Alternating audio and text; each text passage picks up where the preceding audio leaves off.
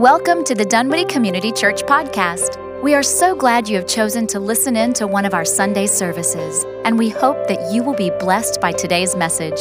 For more information about Dunwoody Community Church, please visit us at dunwoodychurch.org. That's dunwoodychurch.org. Welcome to our second week of Church at its Worst. If you remember, I told you last week that we are going to go through the first few chapters of the book of 1 Corinthians in this interim time between the beginning of the year and the start of Lent in mid-February. Because as I was looking and reading and coming up with, okay, what do I want to do for this time, I came across this quote I really liked, where a guy said, "Do you feel that your church has more than its shares of problems and woes? Read the book of 1 Corinthians and put your problems in perspective." And I really like that word, perspective. I think I need perspective, you need perspective. So we're going through the book of 1 Corinthians, a church that has way more problems than we do, getting perspective. So last week, we went through and saw how Paul talks about God. That's the first thing we need to do, is focus on God. So join me in the book, 1 Corinthians. We're going to move on into the problem part. We're going to start in verse 10 of chapter 1, and I'm going to read through to the end of verse 17. So read along with me, 1 Corinthians chapter 1, verses 10 through 17. "I appeal to you, brothers and sisters, in the name of our Lord Jesus Christ, that all of you agree with one another in what you say, and that there be no divisions among you, but that you be perfectly united in mind and thought. My brothers and sisters, some from Chloe's household have informed me that there are quarrels among you. What I mean is this: one of you says, 'I follow Paul,' another, 'I follow Apollos,' another, 'I follow Cephas,' still another, 'I follow Christ.' Is Christ divided? Was Paul crucified for you? Were you baptized in the name of Paul?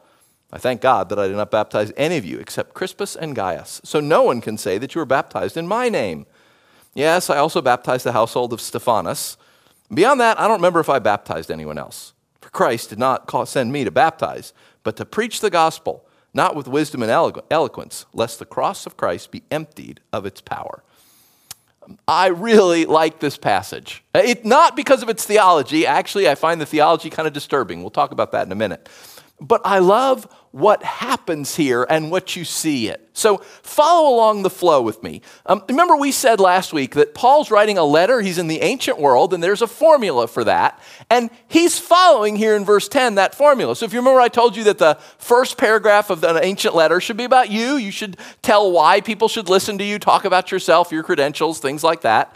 Paragraph 2 should be about the people you're writing to. You should speak nicely about them. You should find things to praise them. You're sort of buttering them up because, of course, you're asking them for something.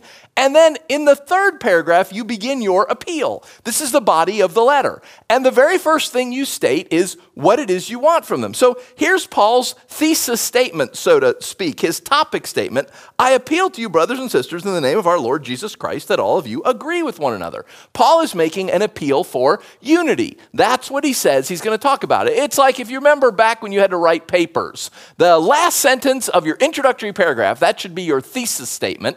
Well, this is Paul's thesis statement. This is what he's going to write about. So listen to what happens. He starts to say, okay, here's my thesis. I want to write about unity. Then he goes on in 11 and 12 to explain why. He's heard there are divisions. He's heard that people are kind of fracturing. There's infighting. And then in verse 13, he starts his argument. And he begins with some rhetorical questions. Was Christ divided? Was Paul crucified for you? Were you baptized in the name of Paul? And the way he writes them, they're actually a little stronger than what comes across in translation, because they're written so that you're supposed to respond with no, of course not. And so if I was doing, like I've told you, Jeff's more idiomatic translation, I would translate it something like, Christ isn't divided, is he? Paul wasn't crucified for you, was he? You weren't baptized into the name of Paul, were you? And of course, the answer to all that is no, of course not. And then Paul makes an aside. In verse 14, he makes sort of a side comment. It's not part of his argument. His argument begins with these rhetorical questions, and we'll see in a minute where it goes. But he makes this comment of, boy, I'm glad I did not baptize many of you, lest that caused even more divisions. And then it's as if there's a voice from off screen. Like if you think about the letter as a movie that we're watching, there's this voice that comes from off screen somewhere. What about the house of Stephanas? Didn't we baptize them? You know, we know Paul's dictating the letter. His scribe, probably the guy Sosthenes he mentions at the beginning. Maybe Sosthenes is talking. We know Paul had lots of people with him. When he traveled, he brought lots of folks. Maybe there's other people in the room. There's stuff going on, but something happens to where Paul is responding not to these guys, but to someone else. Well, yes, he says, I also baptized the households of Stephanas. And then what we translate beyond that, I don't remember. He's like closing down an argument. It's as if there's this discussion going on in the room where he's dictating this letter. He says, I'm so glad I didn't baptize any of you except these two guys. And somebody says, well, wait a minute, what about Stephanas and his house? Didn't you baptize them? Yes, I baptized the household of Stephanas. And then somebody else like, well, what about those two Macedonian guys? You remember those two Macedonian guys who became Christians? And we baptized them, didn't we? And someone else is like, yeah, well, what about the guy George? And Paul just like, okay, enough of all that. I don't remember if I baptized anyone else. You know, that's like the ultimate answer, right? Your Honor, I do not recall. Paul's like, I don't know, because that's not the point, he says. The point is not baptism. Jesus didn't send me to baptize. He sent me to preach. Let me tell you about preaching. Now notice what has just happened. Back in 13, he started an argument about unity. You need to be unified, he said. And now here we are in verse 17, and he's not talking about that anymore. He's going to talk about preaching. He's going to talk about human wisdom. He's going to talk about why some people accept the word and some people don't. He has gotten sidetracked. Paul has lost his train of thought. And it is gone for a long time. All the rest of chapter 1, he will be talking about preaching and human wisdom and how the Spirit works in people. All of chapter 2, he will be talking about that. He is not going to come back to his old argument until the beginning of chapter 3. In chapter 3, verse 4, he's going to say, well, one says, I follow Paul, and another says, I follow Apollos. He's finally going to get back to his argument. There's this chapter and a half right at the beginning of his letter where he's lost his way. He's gotten sidetracked, and he's not going to talk about what he started. He's going to go all the way around and come back to it. And this chapter and a half, like the end of chapter 1, all of chapter 2, it's so important.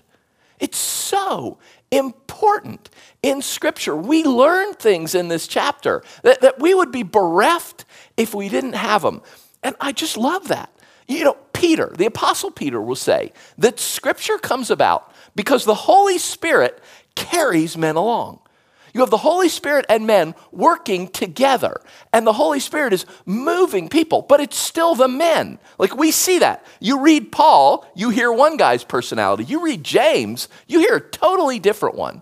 And yet it's the Spirit working in both of them. Now that's so different from what most any other religion says about their scriptures. You know, every religion has scriptures, but generally they fall into one of two camps. Either the scriptures were dictated. So like the Quran was dictated to Muhammad. He didn't write it, he wrote it down. An angel spoke it to him. And so it's the very words of God. It's dictated to him.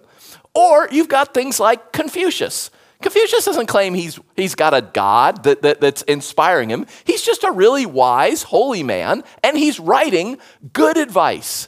Generally, you either have God dictating Scripture or you have men writing things that they think are good.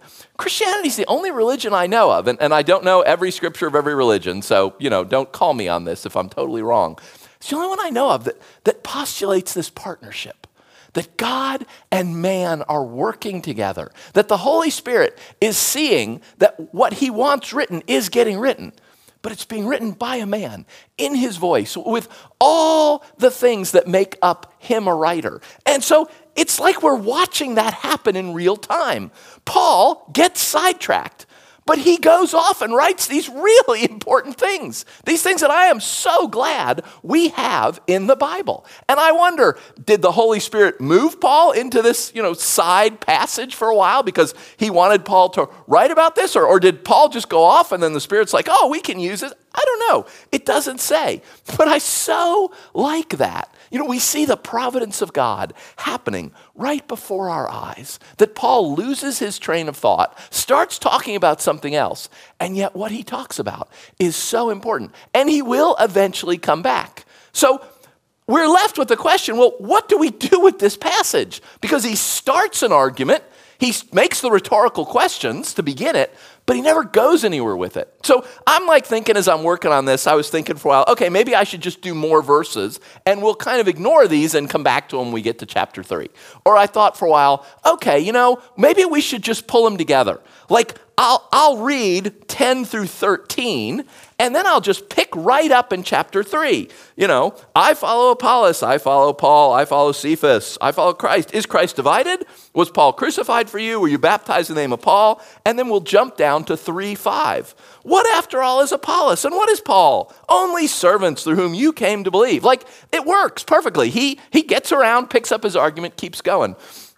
But what I've ultimately decided to do is just to camp here at the beginning of what Paul says. I'm not going to get into his argument because he's hardly gotten into it at all. We'll pick that up in chapter 3. But I want to camp for a minute on Paul's thesis statement. Like this is the thesis of his letter. This letter has 16 chapters in it. But this is the topic sentence. This is what he wants to write about. He wants to write about unity in the church.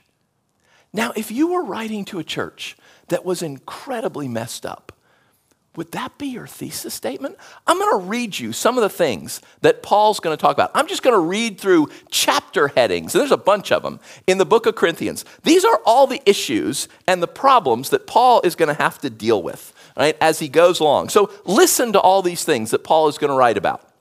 Dealing with a case of incest, dealing with lawsuits among believers in the church, dealing with sexual immorality, questions concerning marriage, questions concerning changing your status, questions concerning singleness, questions about food sacrificed to idols, questions about Paul's authority to tell people what to do, questions about freedom versus self-discipline, warnings from Israel's history, questions about idol feasts and the Lord's Supper, questions about a believer's freedom, questions about appropriate dress in worship, correcting an abuse of the Lord's Supper, questions concerning spiritual gifts, unity and diversity in the body, questions about love in the church, questions about worship in the church, questions about order in the church, questions about the resurrection of Christ, questions about the resurrection of the dead in general, questions about the resurrection body, questions about collecting money in the church. He's going to talk about all of that. Like, that's just the chapter headings. He's going to have paragraphs and paragraphs to say about all those things. If you were writing to a church where you had to talk about all those things, think about it. The first one is incest. He has to write to the church and tell them that in the church of Christ, incest is not okay. Several years ago, a well-known Christian pastor preached through 1 Corinthians, and he did it as if it were a reality TV show. He entitled it, Christians Gone Wild, because they have. The church at Corinth has gone nuts. Remember, I told you last week that Corinth is just the excess capital of the ancient world. Whatever your vice is, you can find it in Corinth. Whatever you want, if you've got money, you can find it. There's a proverb in ancient Greece, hundreds of years before the time of Paul, like the time of Plato, that said, some men should never go to Corinth. And what it meant was that whatever your temptation, you will be confronted by it in Corinth. Unless you have really, really good self-control and a lot of accountability, some guys should never take a business trip to Corinth. Because whatever it is you struggle with, it's going to be in your face all the time. Like, that's what the city was like. And so, of course, the church is beginning to take on those characteristics. All these people who got saved in Corinth, like they didn't suddenly become completely new. All their backgrounds didn't change. Their childhoods didn't change. The city around them, everything outside their houses, none of that changed. They're still confronted with these things all the time. The church is beginning to look like the city. And it's a city where anything goes. And the church is starting to act that way. It's becoming a church of anything goes. If you're writing to this church, I think I said last week, it's some combination of the Las Vegas Strip and the red light district in New Orleans. If you're writing to this church to confront all of those problems is your topic sentence, your thesis, the thing that you want to talk about that is overarching in everything else you're going to say. Would that be an appeal to unity? Because I confess, it never would for me. That would not be my topic sentence. My topic sentence would not be, I appeal to you, brothers and sisters, in the name of our Lord Jesus Christ, that all of you agree with one another in what you say, that there be no divisions among you, but that you be perfectly united in mind and thought. Now, okay, because we're splitting this up and we're not giving him time to explain himself in chapter 3, that sounds kind of creepy and cultish. Like, he's going to go on and say, what do we need to say the same? We don't need to say the same about everything. We don't need to think the same about everything. We need to say the same things about Jesus. I mean, he kind of gives you a clue to what he's going to talk about in his questions. Is Christ divided? He's talking about Christ. The answer is, of course not. Was Paul crucified for you? Of course not. Christ was crucified for you. Were you baptized in the name of Paul? No, of course not. You were baptized in the name of Christ. Like, he's sort of foreshadowing what we need to agree on is Christ. What we all need to say together is Jesus is Lord. We all need to say that we are saved through the death and resurrection of Christ. We were baptized into Christ. There's no other way to be saved but through the work of Christ. Those are the things that Paul is going to say we need to agree on. And those are the things, he says, that bind us together. Not any of all these myriad of other things. If I was writing to this church, that's never how I would begin. You know, and once again, Scripture has pointed out to me that I'm a bad pastor. Like, this happened to me, if you remember, when we did Colossians last year. I was so struck by how Paul prays for the Colossians in their suffering. He doesn't really pray very much that their suffering would end and the Lord would get them out of it.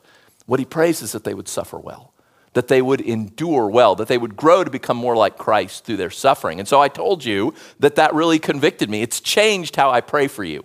You can ask the staff when we're together every morning for prayer time. I still absolutely pray for God to heal you, for God to protect you, for God to remove your suffering. But I spend just as much time praying that you'll suffer well. I spend just as much time praying that you will endure, that you will grow, that you will become like Jesus through your suffering. That passage in Colossians changed how I pray for you. And this passage, it changes how I think about the church. Because I wouldn't prioritize unity. I wouldn't make unity the central, most important thing, the topic thesis sentence. Everything else Paul is going to talk about, it's all flowing out of this appeal to unity. That's what he says. I appeal to you, brothers and sisters. This is what he's going to talk about. And he will. When he talks about lawsuits in the church, he'll appeal to unity. When he talks about marriage, he'll appeal to unity. When he talks about gifts in the church, he'll appeal to unity. He is going to bring up unity over and over and over again in this letter. It really is his topic sentence. And it wouldn't be mine. If I was writing this letter, like if I had planted this church and now we think he's like, it's 3 or 4 years later, he's sent him a letter, they've sent him one back, he's had some visits, the things we talked about last week. If I'm writing to this church with all these problems going on and all these issues, my thesis, my topic sentence to them on a bad day is going to be something like, brothers and sisters, I appeal to you to stop it. You have got to stop this. Or on a good day, it would be something like, brothers and sisters, I appeal to you to live a life worthy of Christ. Please, live like Jesus. It would never be, I appeal to you for unity. Paul thinks that what they need first is unity. They need to solve these issues and these problems, these other things that are dividing them. They are unified together by what they say about Jesus. They are unified together by salvation in Christ. And Paul says that's where they need to be focused. And I confess, I don't think that way. I don't think of that as being a foundational issue for solving problems. Now, again, like I said last week, don't get me wrong. Paul's absolutely going to deal with problems.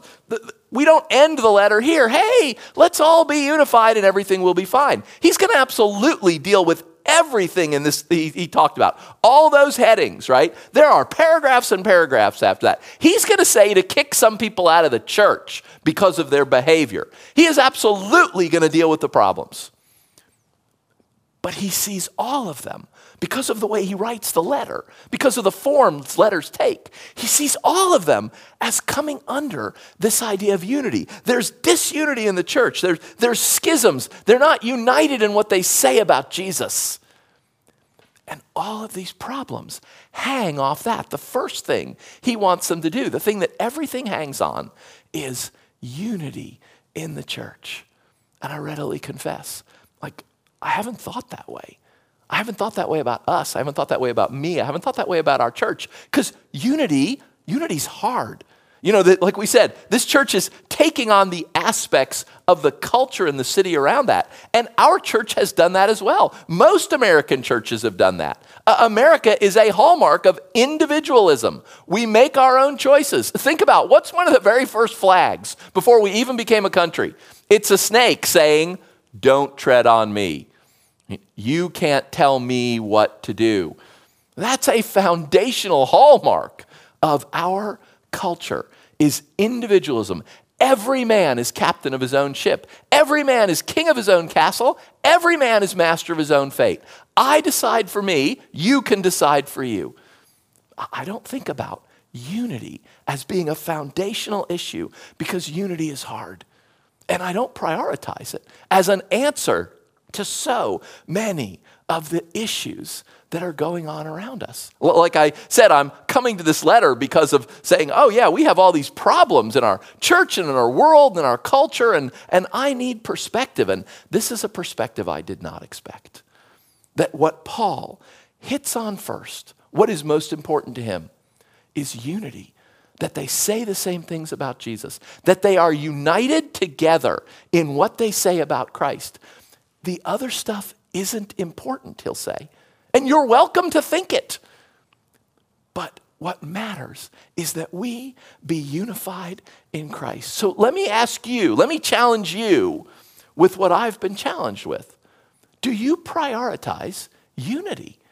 Is that a priority for you as a Christian? When you think about living your life for Christ, is one of the things like way up there on the top, because Paul's putting it first on his list for this messed up church. Up there at the top of that is the issue of unity. We need to be united. Because again, I'll admit, I've not thought that way. And I need to start to, because it's right here.